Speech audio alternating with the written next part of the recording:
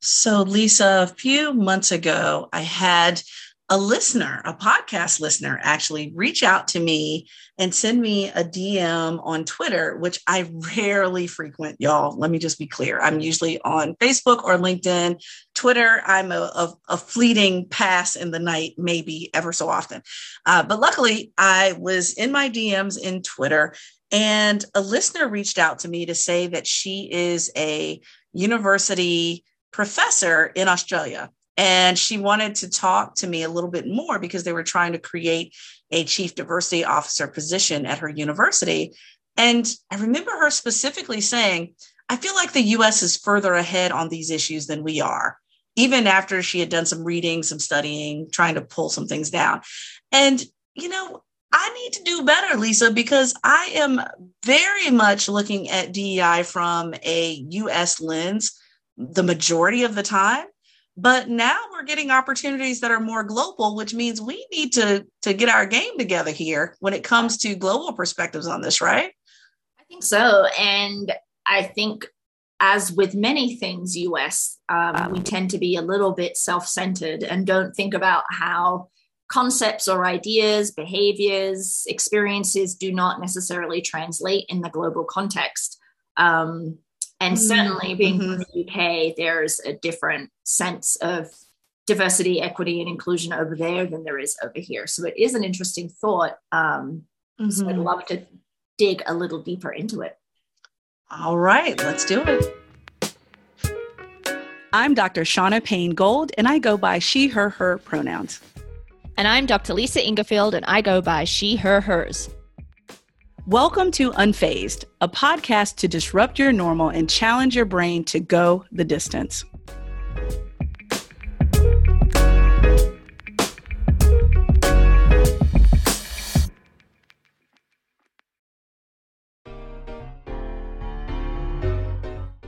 Whether you run, ride, hike, or swim, you understand what it means to push harder, reach farther, and go the extra mile. This relentless drive runs in your blood. That's why Inside Tracker provides you with a personalized plan to build endurance, boost energy, and optimize your health for the long haul.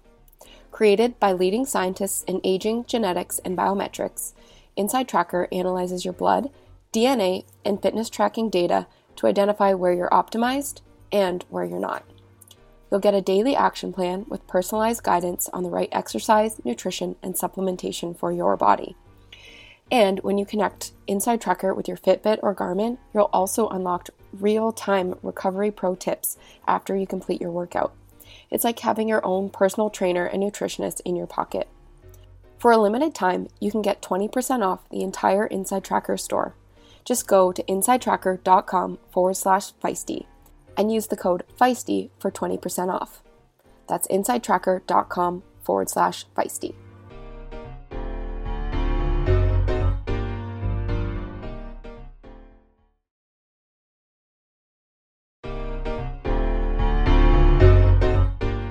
Feisty Triathlon is proudly partnered with TryHard. TryHard is the only company offering pre- and post-swim solutions to provide comprehensive protection for your hair and skin. Its products include swimmer's shampoo, pre- and post-swim conditioner, pre- and post-swim lotion, and more. All products are made with clean formula and are parabens-free, SLS-free, alcohol-free, cruelty-free, vegan, and non-GMO.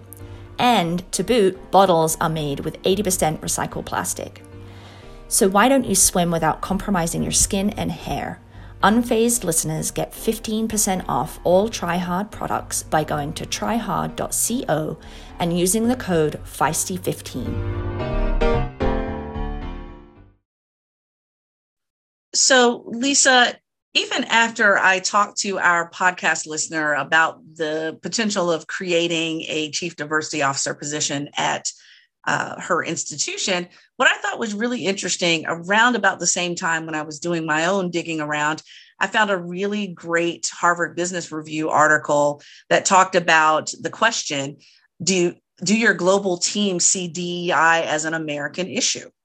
And I thought that was such a profound topic to even explore, because I've heard more than once, and this is definitely not to sound elitist because simply I don't know, but from those that I've spoken to that work with global teams or have a global presence, it just seems to be that we have these issues quite clearly.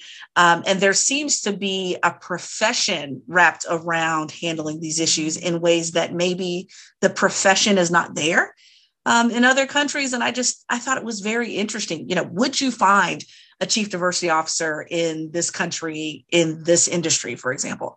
I don't know. I thought it was a great thing to kind of wrestle with. Yeah. And I do think it's contextual around the country that you're in, right? I mean, if you live in a country that is really homogeneous racially, I don't even know that said country would even reference it that way, right? Then diversity in terms of race or skin color isn't going to be as prevalent, but maybe gender or sexual orientation becomes of higher importance. And so I do think that what does it mean if we export kind of our being the United States perspectives on racial justice in particular, does it really translate, right? And does our industries, corporate, public, education, are they thinking about this in the same way? I mean, I'd never heard of the term first generation college student growing up in the United Kingdom. Like, it wasn't a thing. I mean, obviously in part because at the time higher education was free. It isn't anymore. It's still massively cheaper than it is in the US, but it's not free anymore. That didn't mean, though, that everyone went to college, right? That everyone's parents or grandparents went to college just because the cost was covered by the government. But that's I focus that as being very particularly US centric, and that's a connected concept to diversity, equity, and inclusion. Yeah. Well, and, we've talked about that before too, Lisa. You were the one that kind of brought it to my attention that HBCUs really don't exist in the UK, right? So, historically, Black colleges and universities are a distinctly US American thing. And I've been working on my language, Lisa, about not just saying American about certain things, because there's a North America and a South America. But, given that seems to be a US rooted and grounded response to the experience of Black people in this country. And so given that, that's what made it really interesting to me, even working on a global project with you, Lisa, and coming to the realization that, we're working with many countries, we're working in multiple regions, and even the language that we use to describe DEI here in the US, there aren't those words in certain countries. There isn't a translation in other countries. And so how can we have the discussion when even the language hasn't caught up with where we are? And, I think, and this is not at all to say that, in my opinion, I don't think the US is ahead on anything. I think we may look as if we're ahead because we have a lot of problems. That may be the key. I wouldn't necessarily say that we're that far ahead. And Lisa's already giggling and laughing at me because I'm not in denial. We got some major issues. But that may be performative in that we look as if we're doing a lot when we simply have a lot to clean up. That's okay too. Yeah. I mean, that's a great way to think about it, because I can only speak from my limited and now distant UK experience, but obviously I still do have contacts over there. And they kind of look to the US as, like aghast, like what the hell is happening over there? Like it's, but it is also a little bit of, you are so messed up in the United States. We don't have any problems, right? It's that there's a little bit of that going on when it comes to diversity and inclusion, because from their perspective, it's so egregious. Like the racism is so egregious in the United States that it's really hard to compare the UK experience to that. However, that can lead them down a road that racism doesn't exist in the UK because it doesn't exist like that, right? when we know that that is absolutely not true. And certainly racism has a very long history in Europe. So I think that is fascinating if you're thinking about hosting a race or a training or a conference, or you have international coaching clients, right? How that then translates into your work. Right. Absolutely. Yeah. Because, some of the companies that we may race with or work with or partner with are what Harvard Business Review calls glocal. They're a mix of global and local, right? So they have a global worldwide network, but yet they still want things to feel a little more local in its adaptation of how we do what we do. So, for example, as I talked about with our podcast listener in Australia, well, a chief diversity officer here in the United States may handle many different identity groups, whereas in Australia or other very distinct locations, a chief diversity officer may also deal with multiple identities, but they may need a deeper focus on Indigenous populations because there has been a major disenfranchisement of Indigenous groups, populations, tribes, et cetera. And so it's a parallel concept. I would say there are parallel concepts, whether it's a chief diversity officer or language or being aware of religious diversity and so forth. All of that to me feels like very parallel ways to do something globally on a local, with a local adaptation. As Harvard Business Review suggests. And so I do think we have to adapt everything, right? It's not going to be a plug and play or one size fits all, or everyone can do it this way. It definitely will never be that way, I don't think, Lisa. Yeah, I do think there are some commonalities, particularly in countries with a history of racial exclusion, in that white supremacy, right? So Australia would be one, obviously, UK, France, most likely, Germany, obviously. There's, while the manifestation of bias looks different, terminology might be different, and they're all at varying stages of kind of naming the problem and addressing the problem, whether that's through chief diversity officers or, bias training or, kind of reckoning with the history of colonization. There's still that fundamental white supremacist set of systems that privilege white people over folks of color. You strip it all away and that's still there. But in places where there isn't an abundance of white people, and white people are not responsible for developing systems, and white people haven't colonized the place, right? Which actually, if we knew our history, that might not be that many countries. Right. But, I think that that might look different, but with Australia, for sure, right? You've got the same kind of those same pieces around young kids, Aboriginal kids being stripped from their families and taken to schools, and in the same way that young Native American children were here, right? Exactly, it's parallel. Right. I feel that's white supremacy, right? Right. Absolutely. And with that, I mean, that's where I think, a number of things we can do in regards to making sure that we're not just dismissing diversity, equity, and inclusion work as a U.S. thing. It's going to take a little more mind melding, if you will, when it comes to how do we make sure that we're applying this and using similar understanding. So, for example, going back to that whole language thing that you were mentioning before, even when it comes to white supremacy, well, we don't even know if the language white supremacy exists in other countries. And so how would we then describe it if there was not a close equivalent? Then how would we describe it? What examples would we use of white supremacy? That you gave some great ones there. And so given that, how would we do that with many terms? So, for example, if you are a relatively frequent listener to this podcast, we know that you have at least heard many words like wokeness or gaslighting or allyship, mansplaining, those types of words. Those words may not exist in other countries.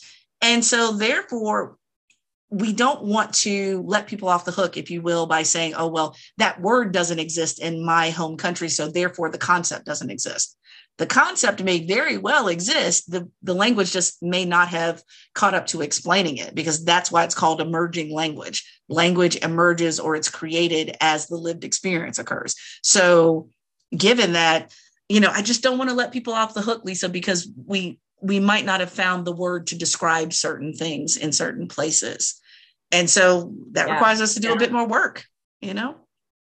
I mean, we say this a lot, right? That getting DEI, quote unquote, right, or at least, kind of on the right path, involves labor, and you have to do it. And if you care about it, then this global lens that we're talking about today also matters. I mean, you think about Ironman or Challenge, or, the Olympics, other massive sport organizations that span multiple countries. What work are they doing really to think about how to translate it? I mean, Ironman in particular, because it's so US centric. And they recently, or a couple of years ago, reluctantly announced their diversity and inclusion initiative. But what does that really look like in Brazil, right? What does that look like in China? What does that look like in South Africa, right? They each have their own independent and separate histories related to inclusion and exclusion in sport. And, are they making adaptations to their program to encourage historically marginalized people in those global contexts to participate in the sport, right? Because that's right. Not going to look the same as it looks like in the United States. Not at all. Not at all. And, some of the things I was thinking about, because, we've talked about this multiple times, and we brought up George Floyd's murder. One of the things I think we also need to kind of put the dots closer together as far as the connections. So, Lisa, you're making my brain go there when it comes to how does endurance sport really interpret this and apply this understanding to in a global context. Well, let's say, for example, the majority of the United States, and of course, all over the world, was very aware of what happened to George Floyd. Right. There were protests worldwide. It really was kind of easy to say, wait a minute, we're in a pandemic, we're watching the news, all these different things. So people are paying attention to the responses to the George Floyd murder without knowing that some of that was connected in other countries. So, for example, Adama Traore, who was murdered in police custody right before George Floyd, and therefore Parisians were really pissed off about this. Part of it is contextual, because there's a lot of Black and Arab communities in France that are directly affected by police brutality, and lots of different contextual concerns.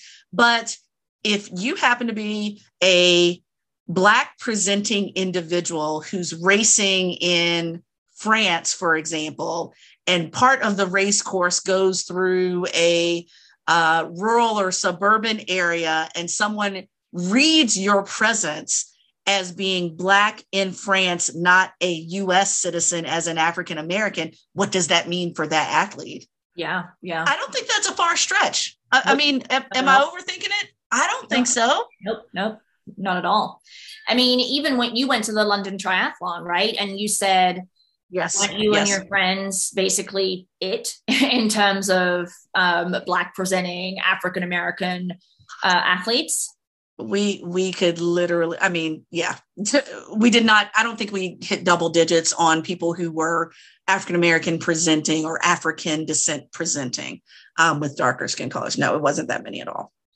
Yeah. I mean, and, London is actually a pretty diverse city.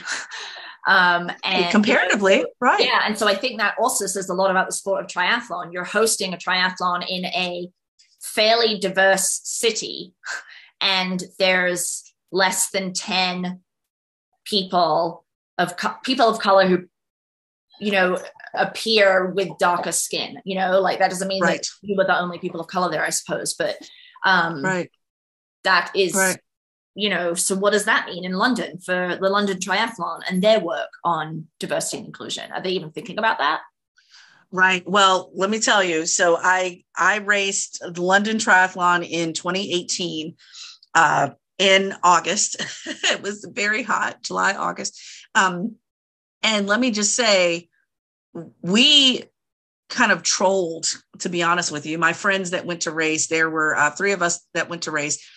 We really trolled the London Triathlon on social media because we were following London Triathlon on social media, and, pictures were coming up every now and again, so forth. We found one picture out of hundreds that happened to feature what seemed to be a gentleman of African descent with darker skin. And that was the only person that we saw that was even remotely darker skinned or African descent presenting. And we trolled them for filth. I mean, we would comment on almost every post. Hey, do Black people race? I mean, does anybody race this particular race that does not look white? And it was interesting that, we get there, and that's exactly what we found when we got there. Now, I will say, I'll give London Triathlon credit. After 2018, for 2019, for that race, there was a bit more diversity in social media. But again, it makes you think, am I going to be the only one? Lisa, this even goes back to your point of white supremacy. The mere fact that people of color, or if we wanted to go with gender, the mere fact that women, for example, could possibly count the woman presenting athletes at a race, the mere fact that you can even do that insists that there are systems of oppression. It just does. And so when you can count, that's a problem for me. And so I would love to see what their numbers were in 2019. And then obviously they had a break due to the pandemic. But is there anything being actively done? Maybe, probably not, because if you don't see something as a problem, then you're not looking for a solution. We called it out as a problem. Yeah. I think that, I don't think the average white Briton or British person is thinking about race and racism that much, to be honest. And that may be the same here, right? The average white US person isn't thinking about it in their everyday lives. But certainly when I have brought up racism with family members who are white, they immediately go to the KKK or neo-Nazis, very extreme manifestations of racism. They don't think about it in the kind of subtle, learned, nuanced way that we're trying to get across here, in our podcast. Thousands of other people are also trying to help people understand. So does that mean that those conversations aren't happening in the UK? Probably not, but it definitely seems less of a priority. Well, so that kind of begs the question of at least 2 things going on. Are the discussions happening? Maybe, maybe not. We're leaning towards probably not.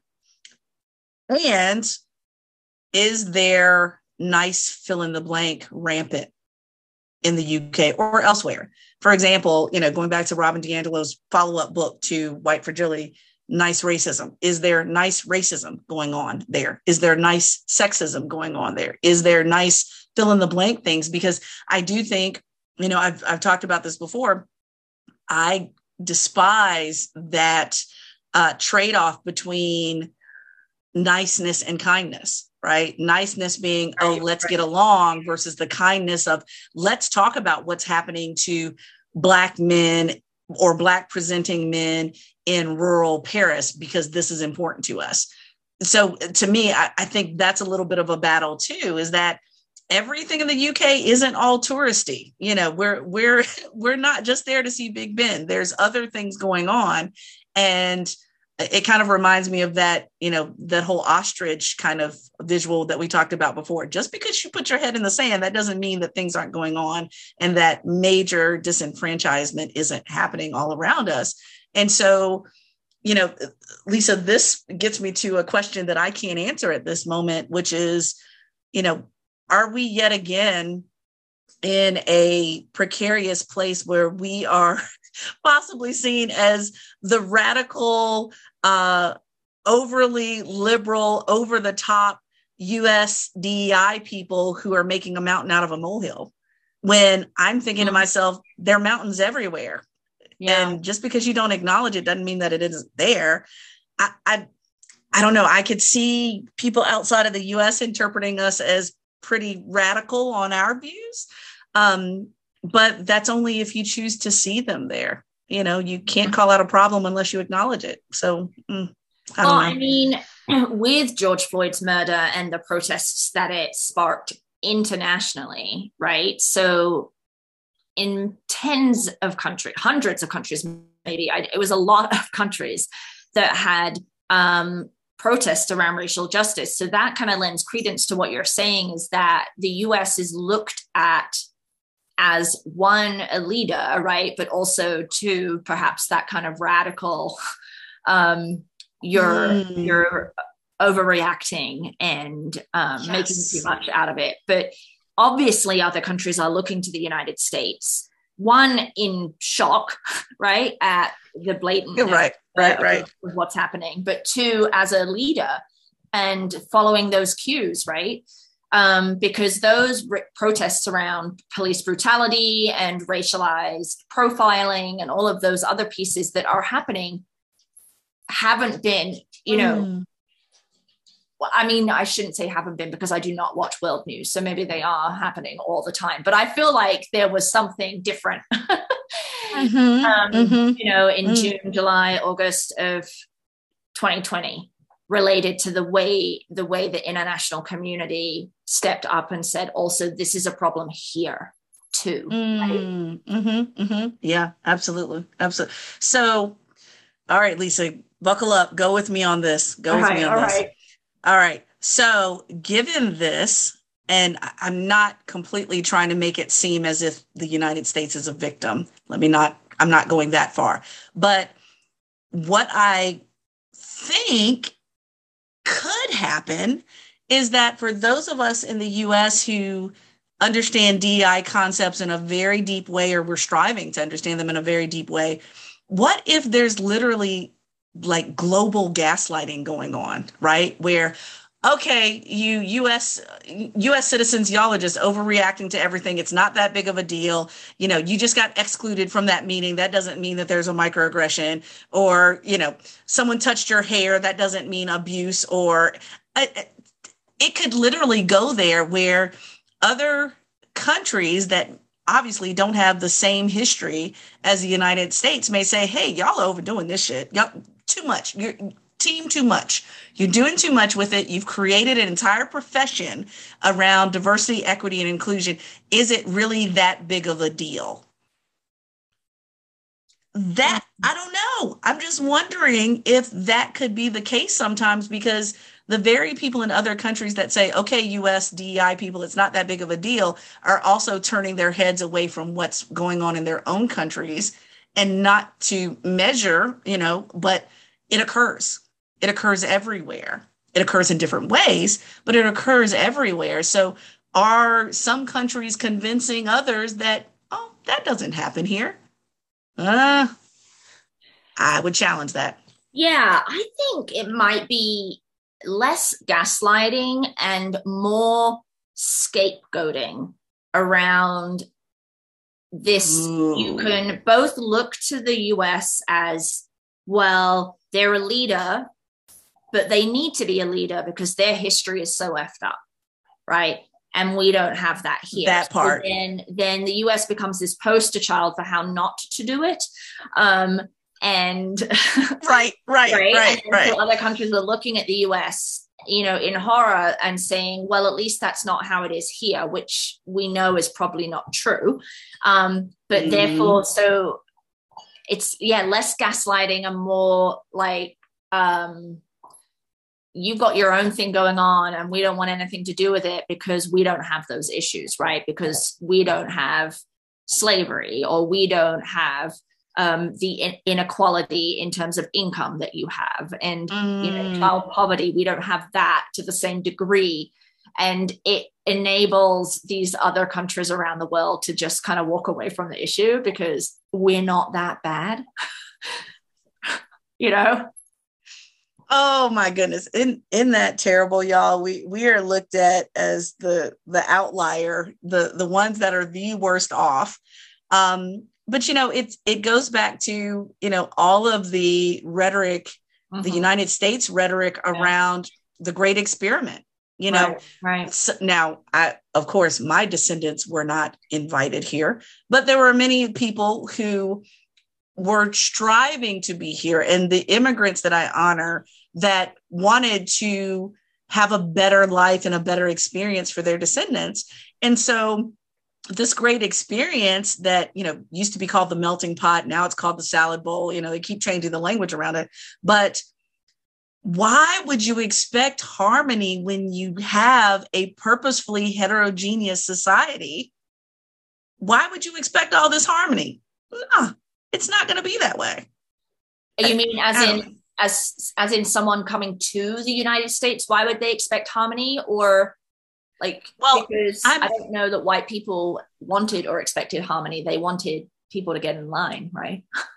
Oh, of course. No, well, and that's the thing. Harmony is a non-issue with white people, because there's the power that white people carry means that, oh, well, if you don't want to harmonize, you get out or you come under our rule. But there's not an option for you to harmonize or not. You're going to either get with this program or get out.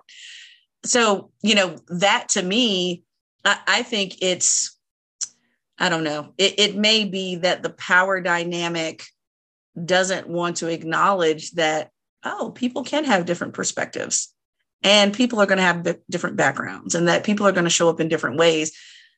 It just doesn't cross people's minds until it happens that someone can do things in a different way. I mean, that's one of the things we didn't get to talk about it a lot today, but over the Easter weekend, I went down to Nashville, Tennessee to do a lot of things as far as the cultural scene there. But I was fortunate enough to go to the National African American Music Museum. And what was really cool about that was exactly what we're talking about here, where there was an expectation that there was going to be a certain type of music in certain regions of the United States, but every form of music was infused with some type of African influence, whether it was country music, whether it was jazz, whether it was, you know, any classical music, for example. Aretha Franklin sung opera. Okay, let's be clear on that. And so, you know, given that, it doesn't cross your mind until you're the person that wrote the opera and you're like, oh my God, a Black woman who sings gospel that I thought didn't have the range actually sung this song the way she wanted to sing it. How dare she? Because I wrote it one way, she's singing it a different way. It doesn't even cross your mind that someone's not going to do it your way because you only know your way and you're only interested or invested in your way. Yeah. And maybe that's the case for many countries when it comes to global diversity. It's a reactionary process. It's not an issue until it's an issue. I think that's really insightful in the way to think, you know, lifting out and thinking about that globally. And then I'd also add that the US has got a long history of like muscling in on other countries' ways of doing things and thinking that they're the best, right? So there's also potentially a resistance to engaging in DEI conversations with a US lens because of that. Sorry, dogs are going in the background, of course. That's all right. You know, and so I'm also reminded of, you know, how the US exports democracy or exports feminism, right? As though this is the way to do it. So is it also exporting DEI because the US is the only place that knows how to do it properly? Oh, now that's interesting. That might be the case for us. You know, we're the only ones that know how to do it properly. And again, that comes from the roots of we're the country that has had to do it at such depths because we have had such challenges at such depths, you know? And so given that, of course, we're great divers because we've had to go deeper than everybody else, you know, or we've had to go deeper than a lot of countries. So, you know, given that, I think you're onto something there where, yeah, you may, what's that phrase? I'll have to look up that quote, but I'll slaughter it and just basically say that, you know, a skilled sailor doesn't happen on smooth seas, right? You don't become skillful unless you deal with the challenges. And I hope we're skillful. I would never profess myself to be skillful. I just feel like we are well-versed as DEI professionals here on this podcast with facing things head on and not avoiding things, even as messy as they can be. But yeah, I don't know if we're a global leader in DEI. I just think that we're like a global show and tell of, this is all the crap that we've been through. Here's a few things of what to do, but here's a whole lot of shit of what not to do. Here, take it for whatever it's worth. Take this buffet for whatever it's worth. But yeah, we got a lot of things to show people in both directions, right? Yeah. I think that there's definitely some different perceptions out there about the US and the reason why DEI is so important, and whether that's good, bad, ugly, or indifferent, right? So I do think, even though we've kind of gone around and up and down and left and right here, I think for sports organizations that are looking at global expansion or already do have connections in other countries, and DEI is of importance to you, you do need to put in some thought about what that looks like in those international contexts to have the biggest impact that you can have. Absolutely.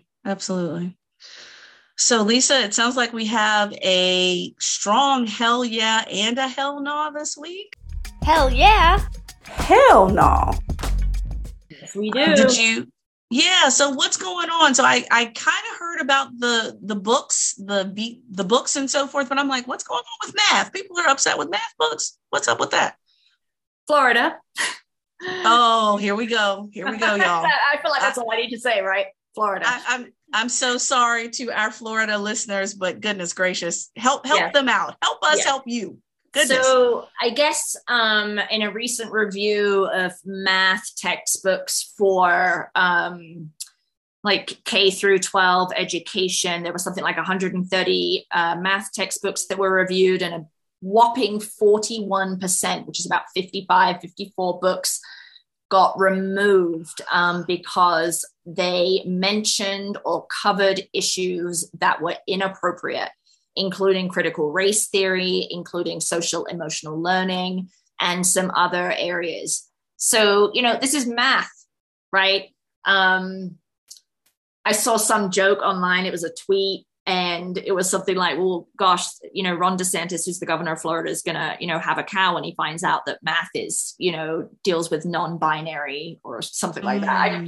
Some silly math joke that isn't funny now, me retelling it, but would have been if you had read the actual tweet. So yeah, it's just unbelievable. Really, when you think about math, and math certainly has bias in it, obviously, and we're not going to get into that here, but to remove a book because of that blows my mind. Well, and I'm still not convinced that critical race theory is showing up in K through 12 books. Now, what they might perceive as critical race theory, maybe, but again, I'm still not convinced that critical race theory is showing up in K through 12 books ever, because that is a legal education concept, not a K through 12 education concept. So I'm not even convinced around that. I wonder if they're misinterpreting critical race theory as, mistakenly conflating critical race theory with just DEI concepts in general. Oh yeah. I don't think they're mistaking it. I think they're doing it on purpose. Like, I think it's well thought out, there's race mentioned here. Let's throw out the entire textbook. The entire textbook. Exactly. We're trying to address stress in young people because of COVID and how they can do better with their math homework. Let's throw out the entire book because that's part of the curriculum. Anywho, that's incredible. So that's incredible. To Florida once again. Hell no. Well, look, let me give you the hell yeah, because it is coming from a surprising source, let me say. So the hell yeah for this week comes from the Republican governor of Utah, Spencer Cox, who vetoed a bill banning trans children from sport based on gender. And not only did he do this, but let's be clear, he wrote an entire 5 pages as to why. And I'm so impressed. Now, let me be clear, Lisa, I think on almost every podcast, I throw my own home state under the bus. The governor went to law school at Washington Lee, which is in Lexington, Virginia. We know the history of Lexington and the Civil War. We know my home state of Virginia, that I often bash on this podcast. So that makes it even more surprising to me, once again. But as I skimmed over the letter, and I cannot wait to dive in a little bit further, but, Lisa and I are data people, and that's one of the things that was used to make the governor's case, that 75,000 high school kids participating in high school sports are in Utah, 4 transgender kids playing high school sports in Utah currently, 1 trans student playing girls sports. 86% of trans youth are reporting suicidality. 56% of trans youth having attempted suicide, y'all. So that, to me, I laugh, joke, and kiki about a lot of things, but these data points are critical and crucial and not funny at all. They are extremely serious to me, and I would say for Lisa as well. And so given that, we just applaud Governor Cox for bringing this up and being very real and face forward about how easy it would have been for the governor to just go ahead and sign the bill. But, he recognized how the political fallout may occur. He admitted that sometimes he doesn't get things right, but he wanted to provide a case as to why he did not agree. And hopefully it lands in a place where people can understand, even if they don't agree. But I just applaud what he did, pulling out the data points and caring about youth and their livelihood and especially their mental health, Lisa. So Impressive, Governor Cox, impressive. Yeah, and we do have a number of Republican governors who have vetoed similar bills, but they haven't gone to the extent to justify why in such a meaningful and thoughtful way, I think, right? So that's what sets this one apart. But I think in all cases, the state legislature has overridden the governor veto. But I might be wrong on that. I feel like, Shauna, we just say stuff on this podcast and then we're like, well, you might want to fact check that. Well, you never know. We might have somebody that's a fact checker that listens to us. Please go ahead, because we always stand open to be corrected, of course. But this one sounds like a solid one. And so to Governor Cox, well done on that explanation. And we appreciate you caring about transgender people more broadly, transgender youth, transgender kids in sports. So thank you for being a leader and a voice around this issue. Absolutely.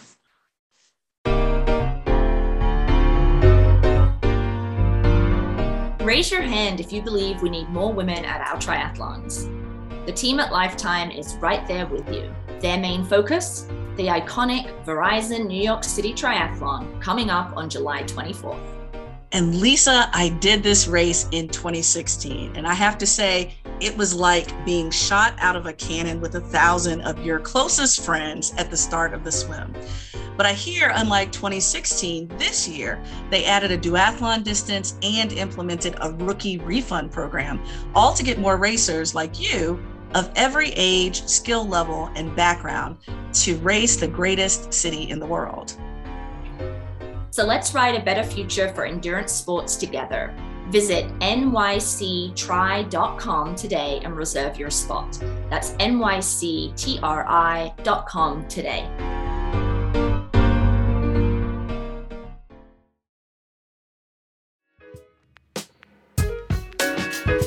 Unfazed, a podcast produced by Live Feisty Media and supported by the Outspoken Women in Triathlon Summit.